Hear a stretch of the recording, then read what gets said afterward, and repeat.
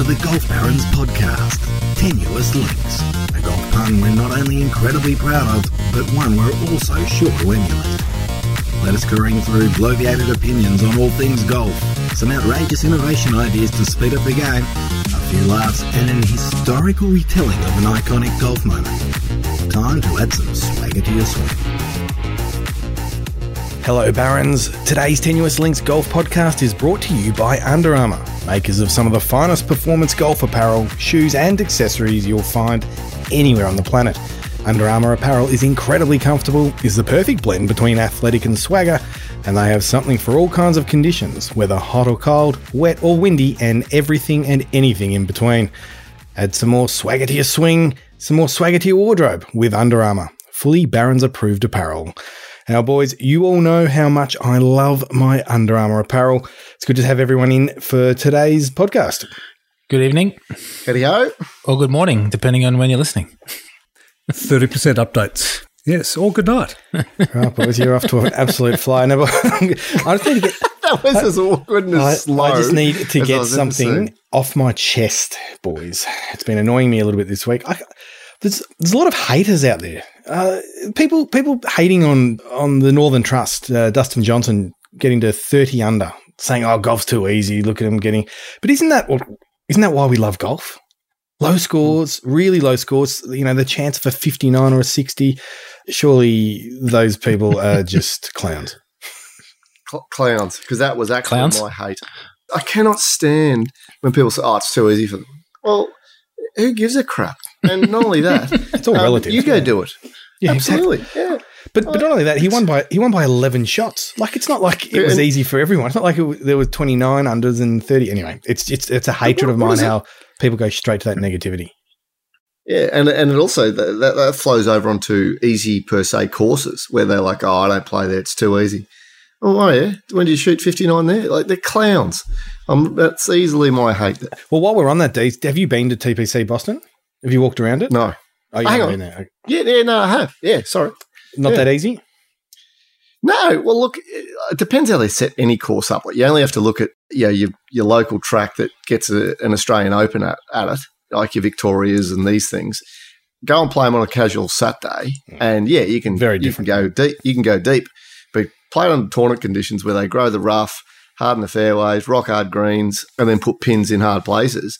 It's nothing like it is normally. So I don't know. Courses can be tripped up quite easily, really. There's a little bit of a variable that I'll throw in here, and we witnessed it at Medina last year when Medina had some incredible amount of rain in the lead up in the week before the event. And so it was just playing as easy as anything. And they were shooting lights out, and even some of our esteemed media colleagues in Australia were, it's just too easy now. This is ridiculous. No, it was called rain. And if you look at the conditions around Boston for the week, including thunderstorms and all the rest of it, the greens were soft and rolling perfectly, but they were it was set up for scoring. The incredible thing about Dustin Johnson, though, getting to 30 is that the average scoring the cut wasn't 9 under.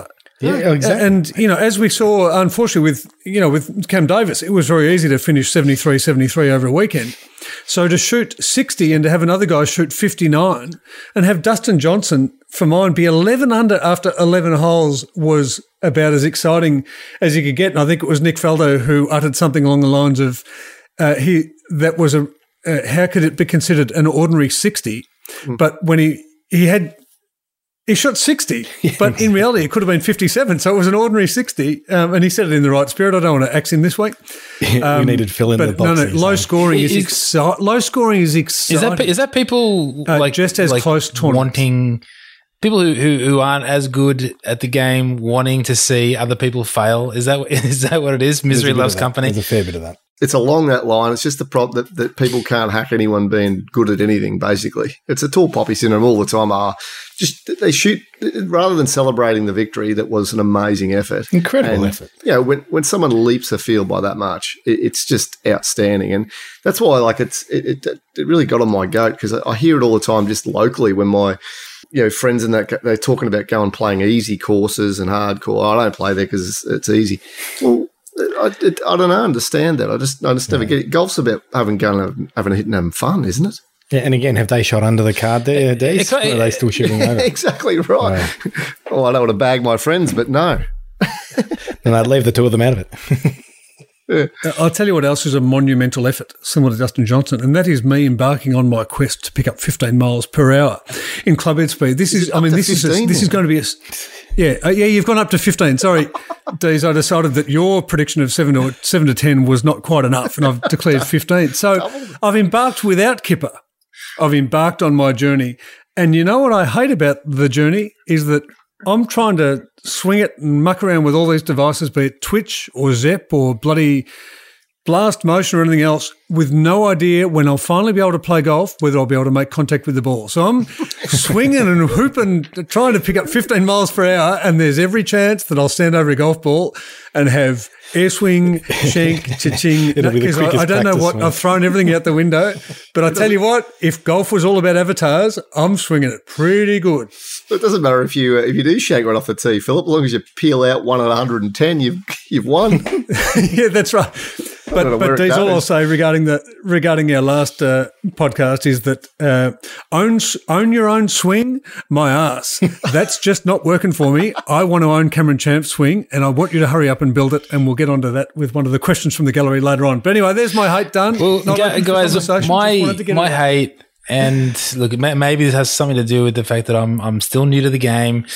But, I sat down and watched the PGA Championships the other week, and I hate the way the game is broadcast. This is how the game of golf is broadcast. Here's a guy on the 16th, tee shot, whoosh, bounce. Here's a guy on the 3rd green, putt, missed it. Here's a guy on the 5th fairway, and he shanked it. Here's a guy on the 19th green. So this is, and I'm. Are you going to go through the whole tournament, Dev? What is going on? And it annoyed me for a couple of reasons. One, it's almost impossible to really follow and get into it, to invest in any particular player, any particular shot, because it jumps around so much. The second thing is, every time they cut to a player, I want some context. Like that, I want them to tell me what is the challenge that this player is facing. That's when you play the game of golf and you're about to tee off. You want to know what the hole is like, where's the turns, what's, where do I need to try and put it? And there's none of that context. So I kind of feel like they just need to slow the coverage down a little bit. Every time there's a shot, tell me where he needs to try and hit it. Where on the green is the ideal spot for the ball to bounce. Give me some context for what he's trying to do before he does it, and then let the play happen. With all of that said, Dav, at least we did get to see Pro Tracer over and over again. It's my favourite thing in golf. I love that Pro Tracer, seeing the actual shot shapes of these players. Oh, it's a game changer for actually visually, because there's even work. Like, Dave, it's further to your point that you're spot on, and it's been like that for forever. And when someone does come into the game new, so to speak, yourself, that sees it for the first time, try sitting down someone who doesn't like golf, right, and have them watch it. It's they're not going to last long. Horrendous, right? And you just can't, right? So you got to. That's why. Golf is all about people who actually like the game. No new blood really gets to have an avenue to it, right? That's why our show's good. Golf. Well, I think the point of sport is you want to see a battle, you want to see some conflict, you want to see some story, you want to see how something's unfolding, some drama, and it's just the way that I think it's covered. You just don't get any element. You don't get any element of that until probably late in the tournament. Is that fair to say? You start to see. It's also difficult to have. Because it's in a stroke play event, so if the match play events are very different, because it is mano a mano, because I'm multilingual, but in a stroke play event, the reality is that for the first 2 days, the guy on the 3rd could be one, he could have teed off on 10. He could be in the middle of a hot round, and the guy on 16 is in the middle of a hot round. But you're right, that's the context that needs explaining. And I have no doubt that you've got some solutions for us, Dav, that I reckon we're going to touch on when we get to game changes. But Damo, you kicked us off with a hate, and Kipper, I've just accepted that your hate was Damo's hate, so I've moved on. Shruti, you've kicked us off with a hate, but now you need to bring us back with a love. Oh, I'll bring you back. I tell you what I love, and I love this in sport. I think most people probably do, but how good is it seeing an underdog win? Seeing an underdog get up and you hear a backstory that you would otherwise not have heard. And I'm speaking, of course, of Sophia Popov, the German who won the Women's British Open. Alex Popov's sister. How good was that? No relation, of course. She's 20. So was she 27? She came into the tournament ranked 304th in the world. Not that many people would have known her. With the win, she triples her career earnings at Royal Troon. I mean, I love hearing and seeing an underdog get up, especially at an elite level. Sort of reminded me a little bit of when Louis Oosthuizen won the Open in 2010. He was 27 years old. Now he wasn't obviously he wasn't as as unknown. He's probably more unknown in the PGA, the US PGA Tour circles. But he was. I was going to say with Louis. He sort of came out of nowhere and then he led and people were saying, who is this guy? And he gets up and wins the greatest major of them all, in my opinion. I love seeing an underdog or hearing an underdog get up. But she discussed quitting. I mean, this is the amazing thing. Like, she discussed quitting. She'd played everything from Sumatra Tour to in the US. She'd lost a PGA Tour card, LPGA Tour card, and then missed qualifying by a shot and was kind of in the doldrums and contemplating, do I give up? Yeah. And then But said, and I know I'm not quoting her, but something along the lines of, there was just a voice saying, no, you got to just keep going. This is what you do. And she was so awesome. I mean, that last round, they were coming at her from everywhere and, she had to sleep on a lead. They were coming at her from everywhere and was so good. That is just textbook Adam Scott, pay attention, last round, Open Championship or British Open golf. Obviously, her caddy, who's also a partner, boyfriend, or otherwise, obviously had a very good caddy, keep a level head. She obviously also ignored all his advice and just did what she needed to do to win. But it's a Cinderella story, though. That's the thing, isn't it? Everyone loves a Cinderella story. It's just like, you can relate to it, because everyone goes through hard times. And if you see someone come out the other end, you're like... I tell you, though, as a sports fan that always cheers for the underdog, you tend to be unhappy more often than you are happy because it is seldom the underdog gets up, which is why we love it. But I was thinking about that the other day. It's like that's why you're called an underdog. I'm sort of like I've got to stop just cheering for the underdog because I end up just being depressed all the time because they don't often win. That's why I don't bet. I'm just like, I'm sure they'll do it this time. From a love point of view, one of the things that I found absolutely incredible that I loved was the postage stamp at Troon, the little par 3, 123 yards, surrounded by 5 bunkers, but with the awesomely named coffin bunker just to the left of the green, which, funnily enough, resembles a coffin. But watching Sophia Popov, so she's playing with Minjee Lee, and Minjee Lee, 123 yards in the final round of the Open, with a girl of her class, hits it high on the hill, makes an unbelievable par, but hits it up onto the hill from 123 yards, almost to an impossible position. But how magnificent short holes are. And it's like, I love short holes. What is it, 7 at Pebble? Postage stamp. They're just iconic and they're magnificent and make me just want to go there and play, to be complete. Well, even out at Barnbougle. Is it the 7th, Phil? No one's ever invited me down there. I wouldn't know. I'll have to get I think it's the 7th. It's about 120. And it can play off the front tees. I think it plays as short as 98 or something, but it's just really hard to hit the green. It's a cracking hole.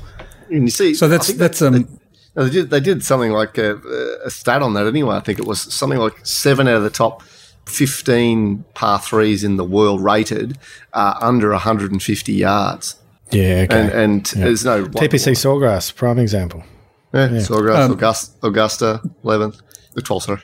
Yeah, there's heaps of them. That's where all the winds converge, Dees, is it? They do. Augusta, and we don't want to let people in on your Augusta secrets, but that's where all the winds converge, and you've got to look at 85,000 different trees. 800. I just embodied my son for a minute there, who likes to refer to... It could be 800. A lot of hot air there, just as nervous looking at it. You can't... It's just the most nervous tee shot in the world, that. And that's for a caddy. Yeah, you don't even have to hit it. Dees, you got a love for us? Yeah, look, I love when someone leapfrogs the field. Probably opposite to the underdog. I love when someone just stands above everybody else that is already an elite field and just dwarfs them, right? And there's a couple of probably other examples. Obviously, your Tiger 2000, he won by 15. There's the other one, sorry.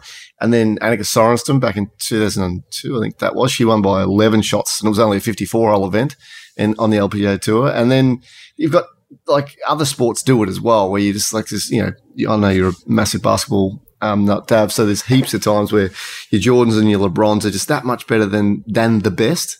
And you're like, God, it's impressive. And Dustin doing what he did is scary good. Like, that's scary good. I challenge anyone to go out there with a 3-ball, not a 4-ball, not a foursome Ambrose, but a 3-ball Ambrose, and try to shoot 30 under for 4 rounds. You probably wouldn't be able to do it. Right? You have to go low. Right? For 4, you'll get away with it easy, but not for 3. And he's just got 1. So it's unreal. It was absolutely unreal.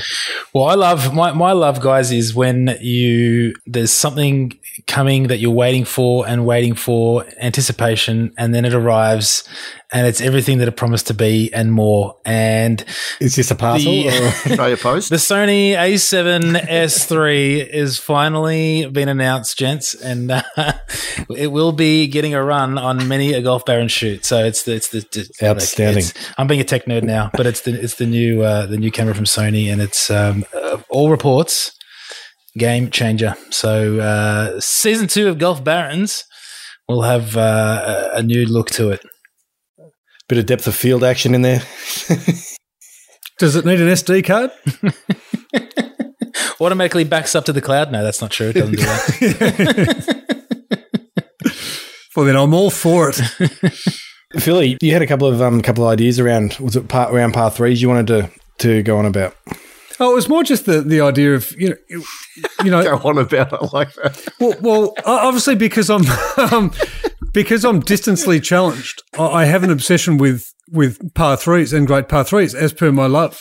But also in terms of this idea of growing the game and getting kids into the game, why are we starved of par 3 courses? And is it the biggest untapped jewel in golf, a cracking par 3 course? Whereby, and I know they have them all at Augusta and at Eastern, you know, there's a par 3 course, there's a couple of others around the place. But why are we starved of par 3 courses? And are they the greatest untapped gift that golf could give back to the community to get engagement?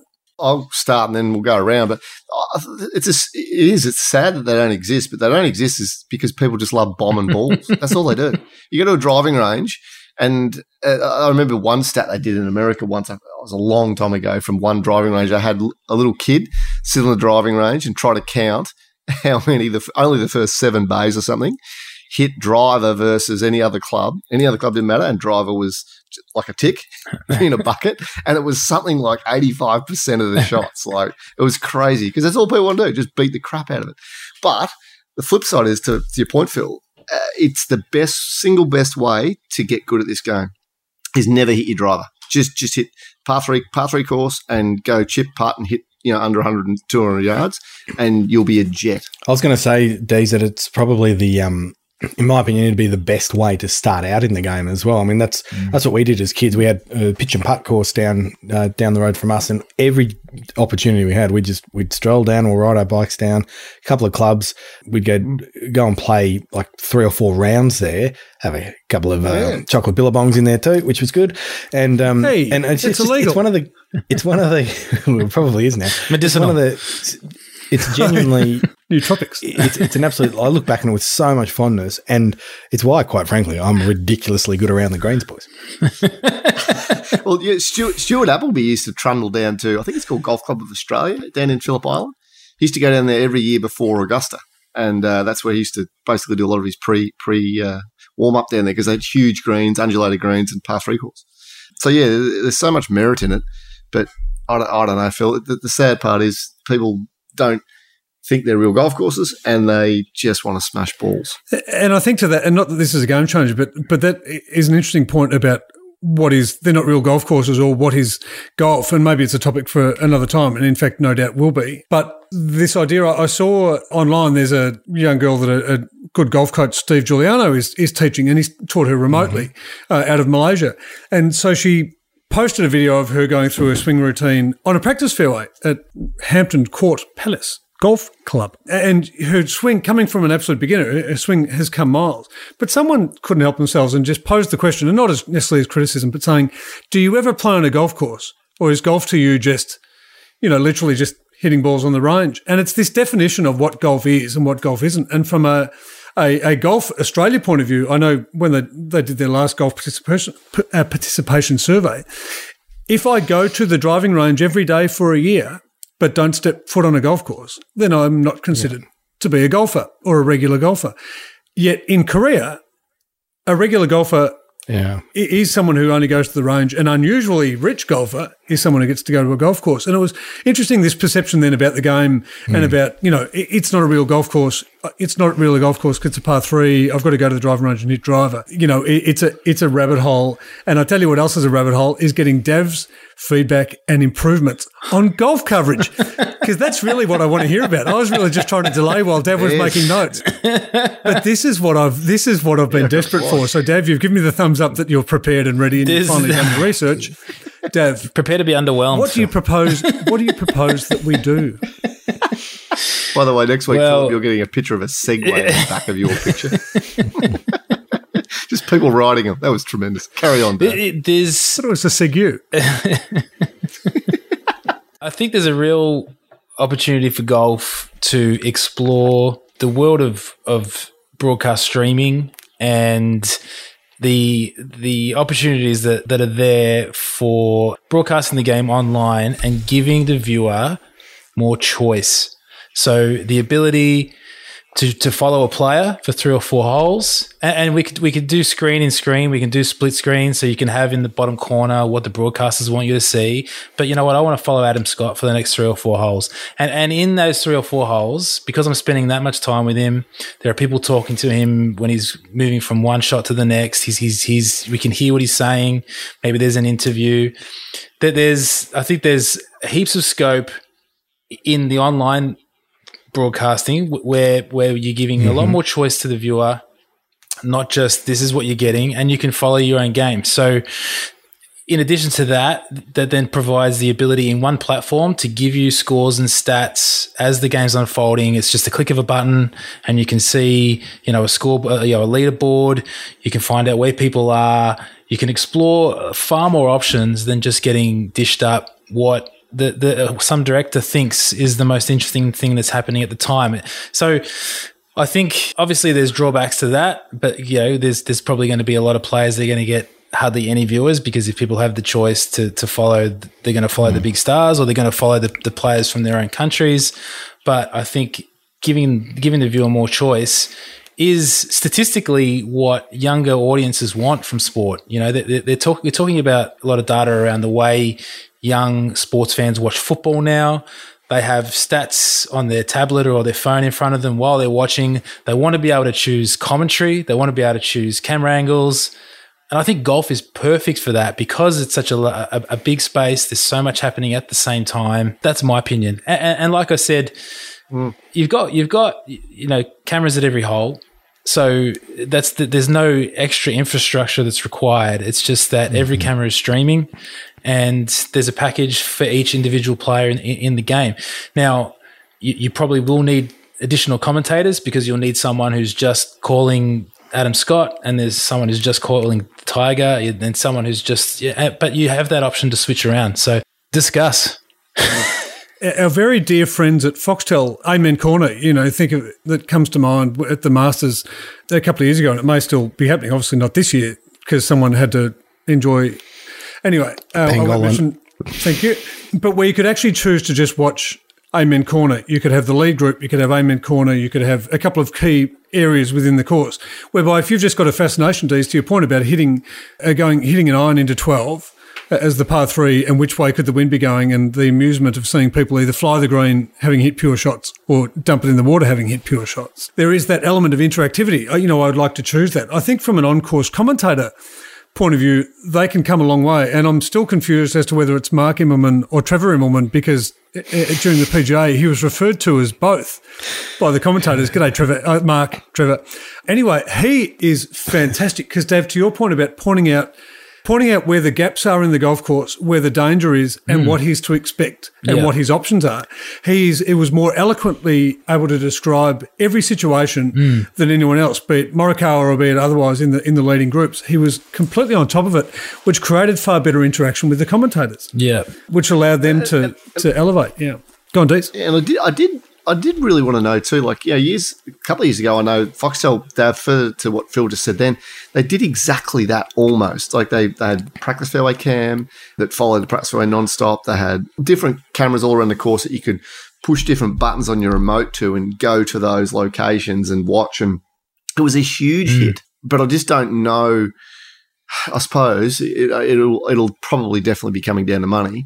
I just don't know what legalities CBS or those mob have in sponsoring, featured groups and all the crap that goes with it, because, that really they can just stream their own, like they do on Golf TV now, stream their own with a bunch of dudes walking around with cameras and you could pick easily.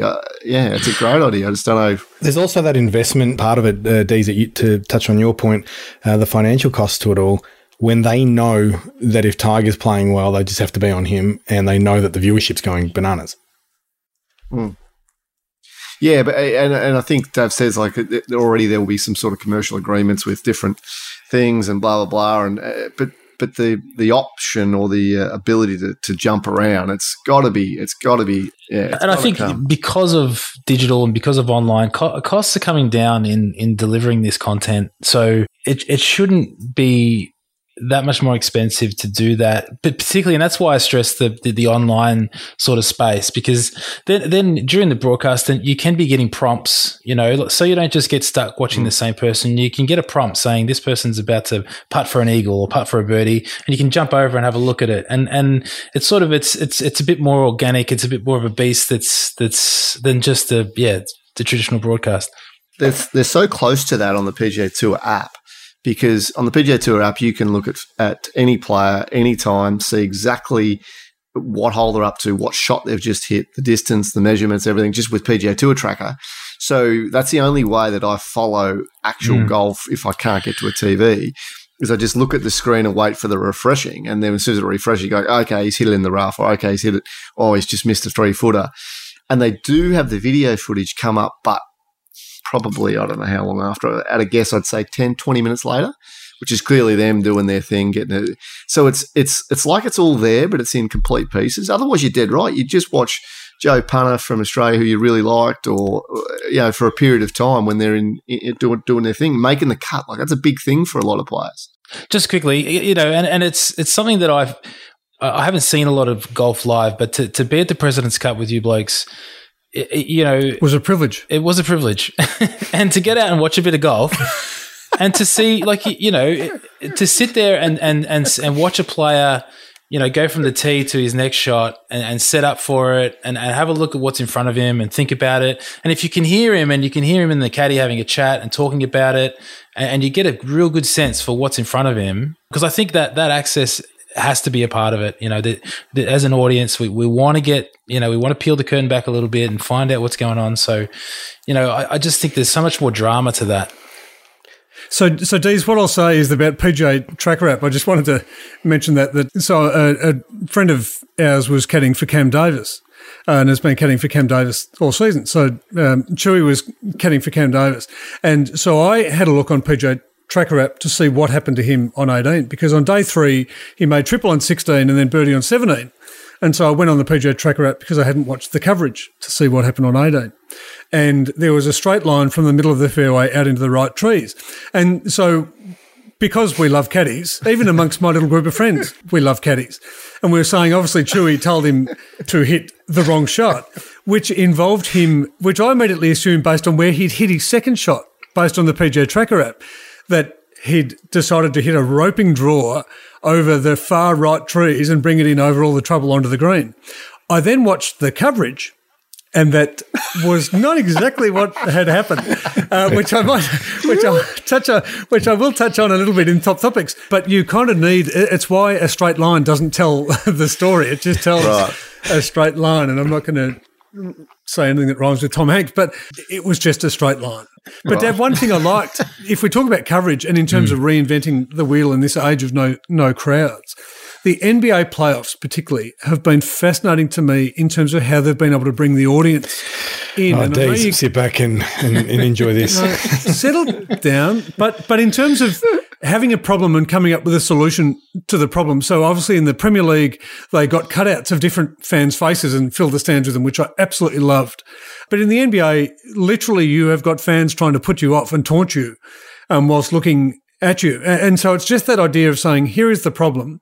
What are the potential solutions we could have? Because even if it was just crowd noise, as opposed to what did they do? Because I haven't seen anything. They've literally got screen cams set up in a big block, like almost a TV block along the whole court and behind both rings, which are people sitting at home that are fans who are staring at their webcam, waving their hands around, trying to put off free throw. Like Rudy Gobert had 30 guys behind the ring all trying to put him off, which worked. Yeah, and they're watching the game live. Yeah, it's good. And they're watching the game live, and so there's interaction, there's variety, but each have got a seat at the game.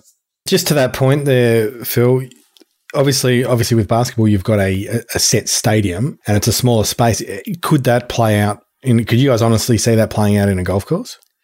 No, but it was about coming up with a creative solution to a problem. And so maybe what it is on the golf course is actually the sound, but actually piped crowd murmuring around the court. So there's at least some atmosphere so the players don't feel like they're isolated. With the occasional get in the hole or mashed potatoes screamed out. Mashed potatoes. Or boogie woogie. What was the other one? Anyway, I won't go there. But Baba Booey. Baba Booey. But because we were talking last week, Kipper, another thing that we'll get on to in questions from the gallery about Paul Casey's comment that he feels he would cope better because there weren't crowds and there weren't that pressure. Well, bugger that. We need to be able to apply the pressure, even if it's just heavy breathing, of which, Dav, you'd be really good at just doing the voiceover for, around the greens, particularly on short putts. I think it'd be a really interesting dynamic. But it was the fact that they thought about what's our solution. Yeah, they got a bit of coin and then kicked on.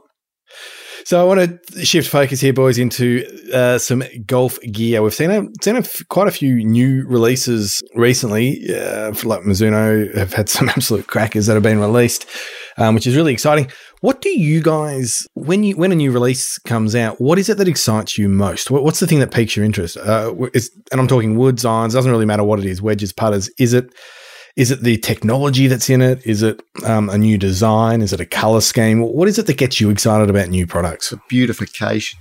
Design. Commercial engineering. That's all. I don't care how it goes. I just want to look good. If it looks really good, although that said, we were like that with the TaylorMade M5 tool when it came out. We said this is one of the best looking things I've ever seen, and then we hit it and we both nearly vomited. So I've still got one sitting on my front door. I don't use it, but I love the look of it. It's 1.5 meters. He uses it as his social distance stick. I'm at the point in my development where I can shape myself to any club because it's a blank canvas. So any club will do.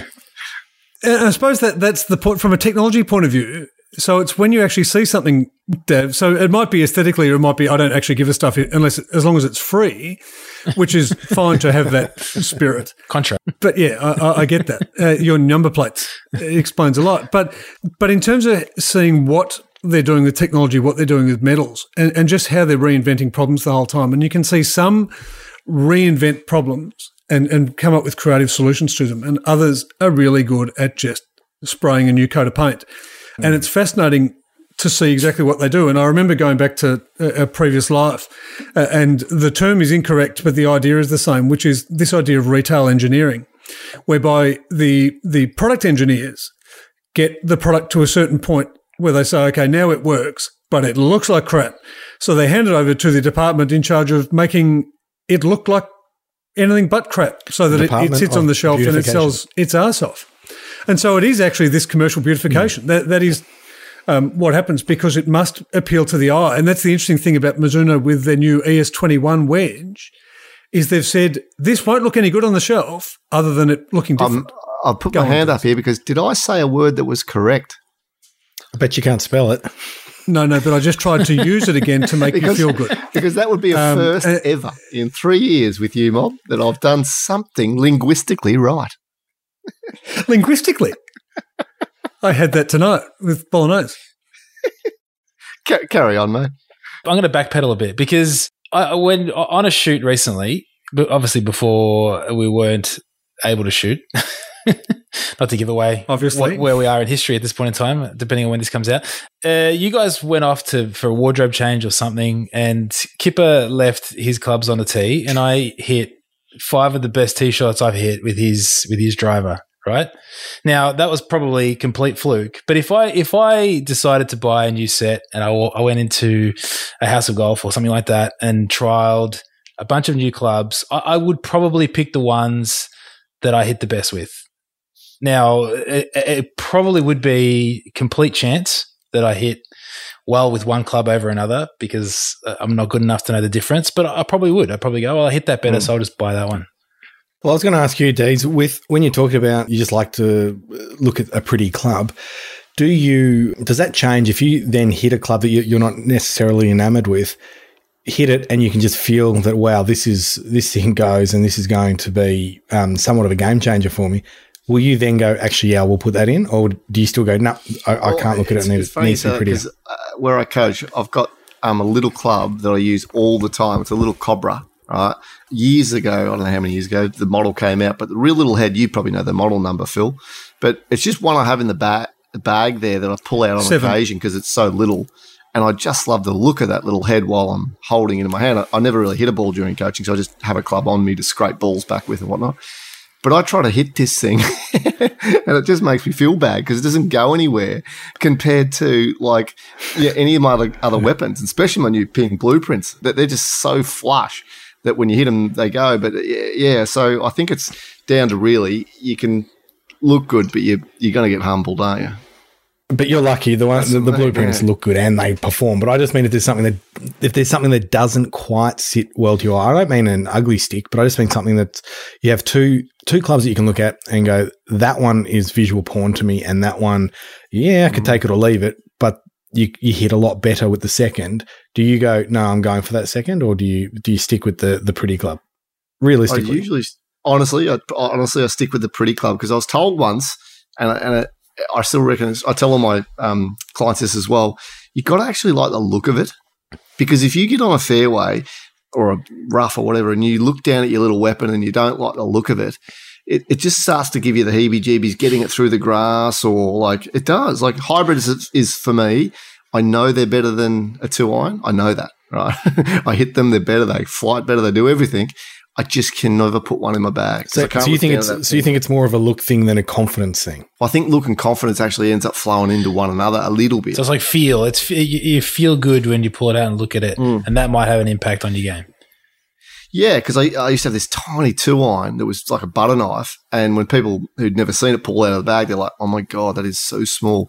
But to me, I'd get over it and it would just make me feel like I better swing this good because there's not much room here. So I don't know, I just like the look of it. When it comes to driver particularly though, when it comes to driver, so irons, it's funny when you get closer to the ball and with those ideally control shots, if I had any club head speed, the look of the irons is more important than driver. So from a driver point of view, you actually just want to get it, what can I smash? What's free, Dev? So in order, what's free? What can get me the furthest down the fairway? And then really look comes after that, because the best looking driver I've ever seen was a 510 TP. It remains the best looking driver, but can't hit it to save myself. Whereas in G400 for me at the moment, it goes. But it looks good too. Well, have you ever, over the ladies' no matter how good the Nike Sasquatch was, could you ever have put that in the bag?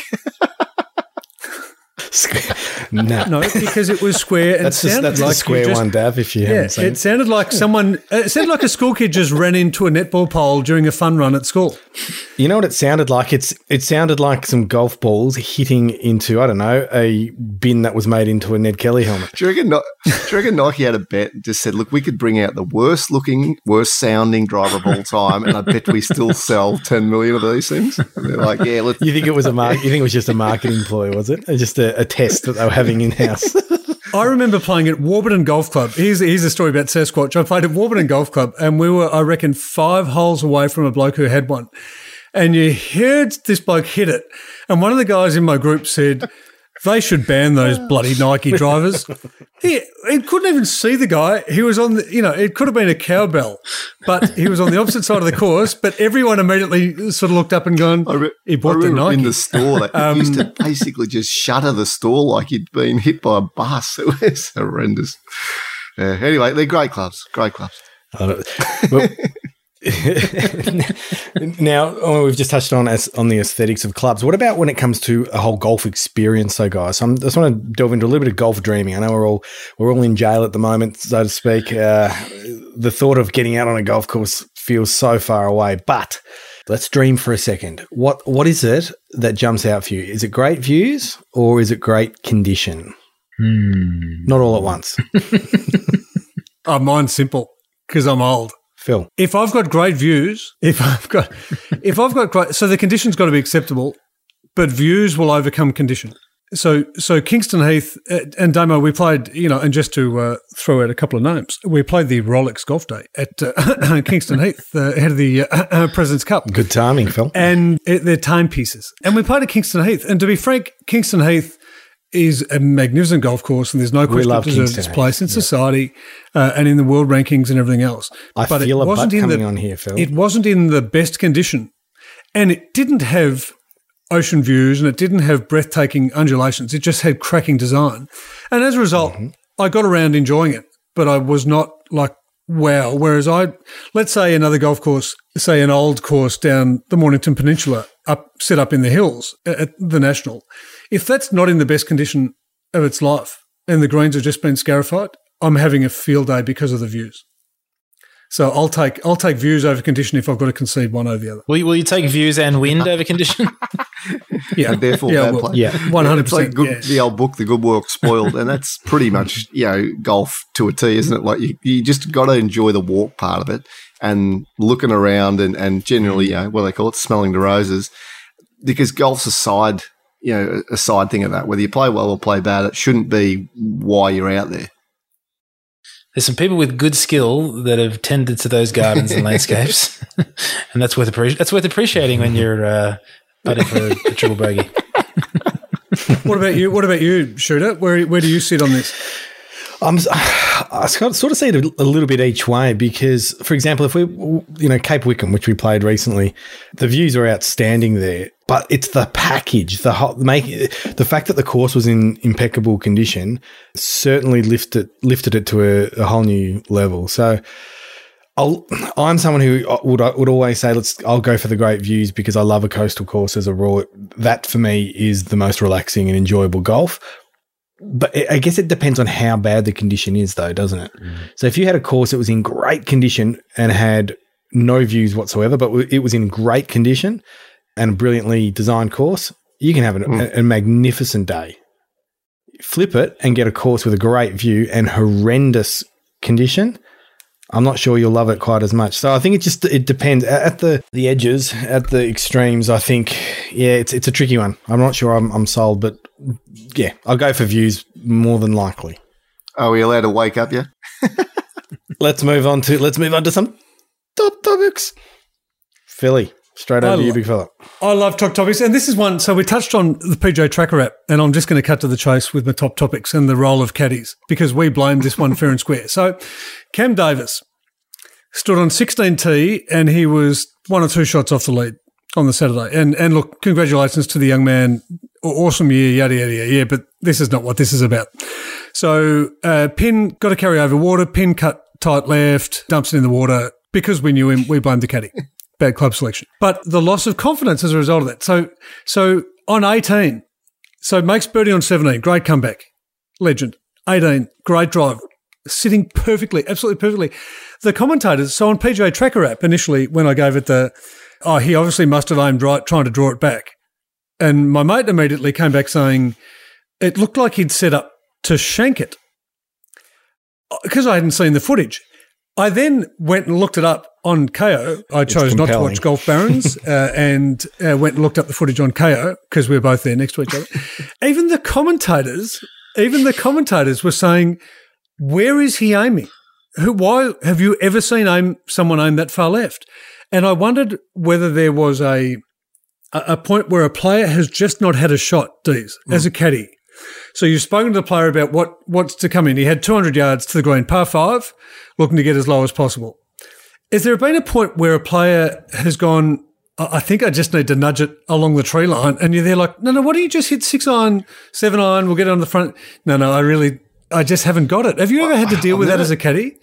Not that I'm saying that's what's happened, friends of Cam Davis. Because it's kind of what you said. I blamed his caddy. Footage to me, and I had a quick look at it today, and I was trying to listen to what the commentators were saying. It was hard to hear, and I thought that's what they said. They said, "Why is he aiming there? Like, what? He's lost the plot. Why is he hitting this type of a shot?"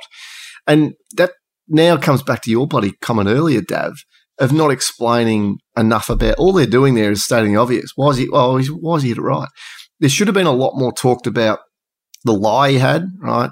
The why he could be thinking of aiming there. And I just only look at Bubba Watson, and I've been in groups where I've seen Bubba aim that far left and right, way further than Cam did. Bing, bing, yeah. Because he can move a ball very confidently in that direction and basically stop the error. Now, what Cam did obviously was just left the blade open and block cut that way too far. But it could have been just, honestly, Phil, something as simple as the ball a little lower below his feet, just slightly. Right, you can't really play a draw off that shot, and you certainly are going to struggle to play a straight shot off it. So rather than fight the slope, just aim left, and then he might get in your head. Let's just aim way left and play a high bomb cut, which I know I can do. And all of a sudden, he's just coming out of the shot and whack. I don't know. I didn't see it as a disaster, but it could have been him getting in his head. I don't know. Could it be as simple as he just hit a bad shot? He just missed the shot he was going for. I think so. And this is where it's same thing, commentary and the whole thing. They've got the boom mics out there, and they've got the what are those mics with the where they can hone in, Dav? What are they called? Yeah, hone in mics. Yeah, where you can actually point the microphone in a direction you can hear everything they're saying from 30, 50, 80. Believe it or not, they're called directional mics, Skipper. That's it. Well, no, it depends. Like they what they'll often do is they'll cut to a mic. So there's mics all around the G at the football, for example, and they would be dynamic mics, and they can cut to them. The people who are operating sound can cut to them if they want to hear a player. They know a player's coming close to that mic, so it's more about switching than. That's what should be happening all the time. They should have those directional mics pointed at all times, and they can listen in to, and then they could replay the footage, and let's just hear what he talked about there. It could be the fact that he goes to his caddy, "You're dead right, Phil. I'm stuffed here. I just don't think I can hit this shot." Or you'd have to be pretty hot on the swear button, though. I reckon. But that's okay. That's part of it, isn't it? Honestly, Phil, I don't know whether his caddy had a mischief and told him sling one in there, whether he had a mischief and said, "This is the shot I've got to play," or whether he just hit a bad shot. I don't know. Have you ever had a player who was just desperate to hurry up and finish, but were actually in contention, but where you just had this instance where you've just, we've just got to hurry up and get to 18 and get it finished and erase this day from our memory so that we can get back to having a chance to win the event? Yeah, no, I've never, no. I think that the guys no. All right, thanks for that. Cleared it up. Yeah, so it's the caddy's fault. It could well be. Let's get on Shudes' case anyway. Let's hope he's listening. Sorry, Chewy. Yeah, that's right. Boys, Dustin Johnson. I want to have a quick chat about him and how I know we touched on how unbelievably emphatic his victory was, but who from yesteryear would be his equivalent? Because he's now had 22 PGA Tour wins. He's clearly an awesome athlete. When you think of sort of who's around that mark, other players from yesteryear, you're thinking, Gary Player was 24, so he's only a couple off him. Ray Floyd's 22. Davis Love and Lanny Watkins are one more than him, I think, from memory. And Greg Norman was what, Kip? Was he about 20? I'm pretty sure he was 20 PGA Tour victories. PGA Tour. Oh, jeez. I'm pretty sure. I thought it was a lot more, but I could be wrong. Yeah, okay. Well, I can check that. But anyway, my point being that DJ is absolutely in the elite category for sure. Is that fair? Is that a fair assessment, boys? Yeah, absolutely. Is he the Stuart McGill of the Shane Warne spin era? No, I mean you overrate McGill in this. We can have this conversation at another point. I know, because Damien's about to lose his mind. That's just a ridiculous comment, Phil. Go on. But he's a modern day Peter well Sleep. in the art of leg spin, being from New South Wales, and married to a current affair. Anyway, I'm going to Peter Sleep. But if Tiger, and you can't say if he wasn't, but if Tiger wasn't around, is DJ, and yes, he's no Jack, but is DJ considered top 5 players of all time? I mean, like at the end of his career, is he considered in that top handful? And to Damo's question, is he therefore, because Ray Floyd is a bit of a superstar, is he Arnie? Is he Gary Player? I mean, that's not Gary a bad... Player is probably the one there that jumps out for mine. But at the same time, don't we have to talk Player about won 4 billion events other places? Like, I don't think you can compare him. No. And I was going to say he hasn't won the majors. It comes back to that. Do you put a hell of a lot more weight on majors compared to PGA Tour events? So I think that's probably the starting point for it. Because I mean, if you compare it to Rory's won 18 PGA events and 4 majors. But he's also won 14 European Tour events. Yeah, that's exactly right. So I think it's a tricky one. Well, that answers... No, but Phil, I hope it's a fair question. Because I think the guy's an absolute freak in the kindest possible terms. He's an absolute athlete. We talk about majors. He's had three or four majors where he came second. He could easily have won those. Then we're talking 5 majors and he's a Hall of Famer. So how do you take him? So how do you take him for Rory? I mean, you got to. Because Rory's had these peaks and troughs. It seems like DJ, other than when he fell down the stairs for whatever reason, has been really stable. Like he wins every season. He's won every season that he's been on tour, I think. Whereas Rory's in the, I've used the word doldrums twice in one podcast. But Rory gets lost and then gets found, a little bit prodigal son-ish, whereas DJ is just always found, so he doesn't get the spoils. Hey, how's that for biblical? But I also think, and this could be a controversial statement, I still think that at the end of their careers, we're going to be saying that Jordan Spieth was better than both of them. There you go. Bang. Ooh, wow. At the end of their careers. You can't get me until another 20 years, so I should be safe by then. Just on that, we're going to put down this challenge. We're going to give, I reckon everyone's going to have a couple of weeks to prepare a case on this. And let's take a position that we have to argue. Because the Jordan Spieth thing, talk about being in the wilderness. I mean, he is lost. But he's a star. But he is a jet. He'll come back. He'll be back. An absolute jet. And there is no question that he'll come back. Unless Kipper says he won't. Go, Kipper. Definitely be back. I only look at one thing for a player, and that's their impact position, and 6 inches either side, basically. And that guy has had it since he was tiny, right? So which guy? Which one? It's Spieth. Yeah. Yeah, and he knows how to get to impact, and his impact position is unfreaking believable. His club face stabilisation and passive rotation is unbelievable. I think his passive rotation is magnificent. But his golf swings, especially, is not flash, and he's fighting some serious battles, and therefore the other areas get put a little bit of pressure on now. But he'll be back. I just don't know if he'll ever be quite the player he was, because he'll be better. Well, the thing that comes with youth and extreme, I suppose, success at youth is you don't think about anything that you're necessarily doing. You're just doing it, right? And then once you don't remember losses. And it's always that saying, is it harder to have or harder to have and lost, right? And I don't know whether he'll be as mentally tough ever again. Yeah, I don't know. But I think he'll definitely be back. The fact that he can putt ridiculously well, I think, has him in good stead. So I know we drifted on from DJ there, but yeah, I guess DJ we've decided is Kipper reckons he's no good. No. I love him almost as much as Brooks.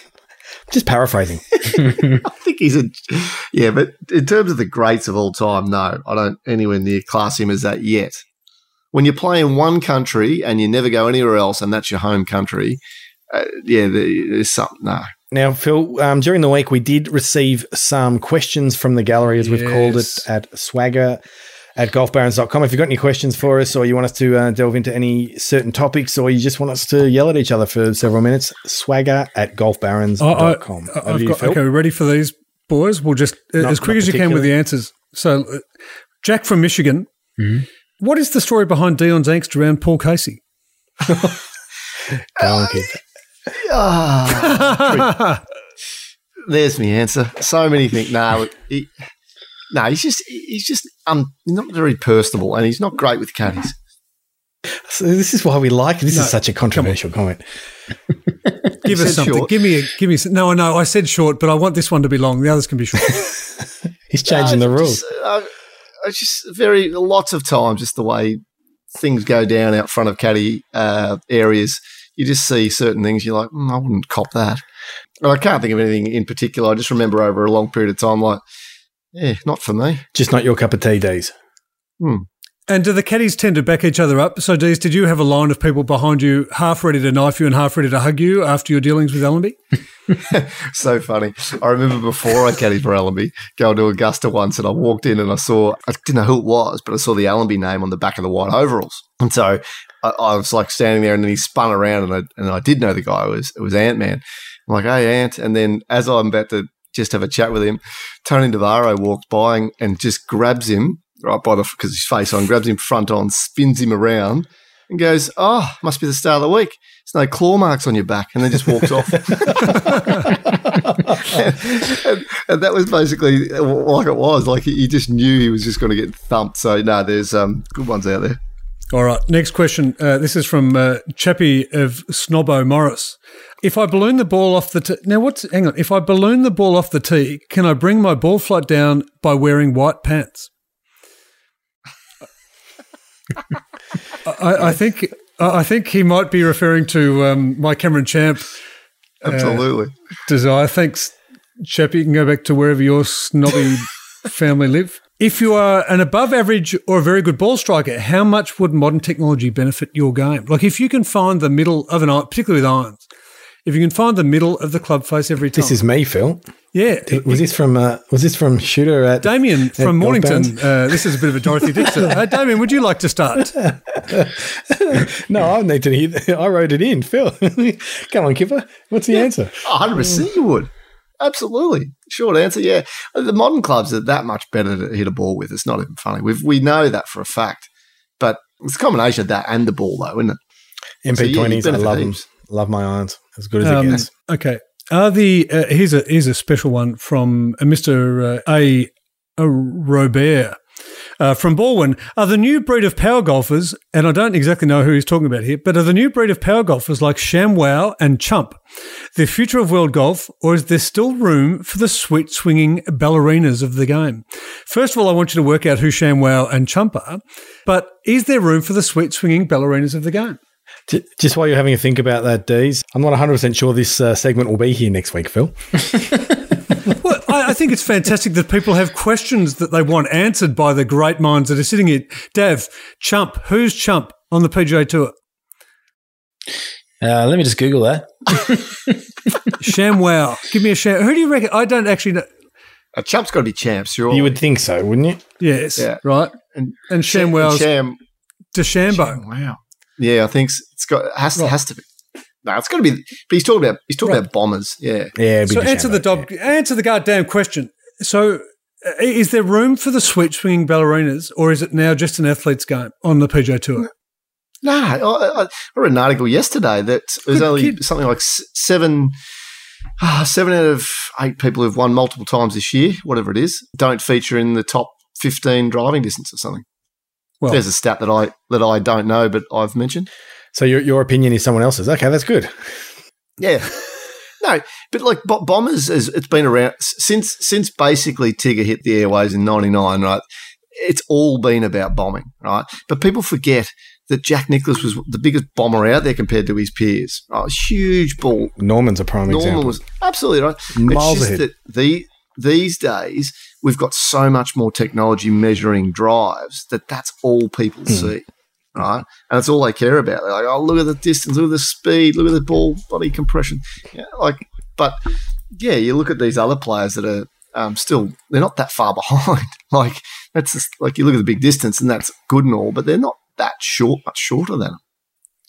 But if you go back to Jack's time, you had like Jack Newton was every bit as long as all the others, and so the length doesn't necessarily, to your point, doesn't necessarily create the wins. But really, is there room for a Corey Pavin type to win another major, or in fact, is there a Corey Pavin type left? Is probably more the question. Yeah.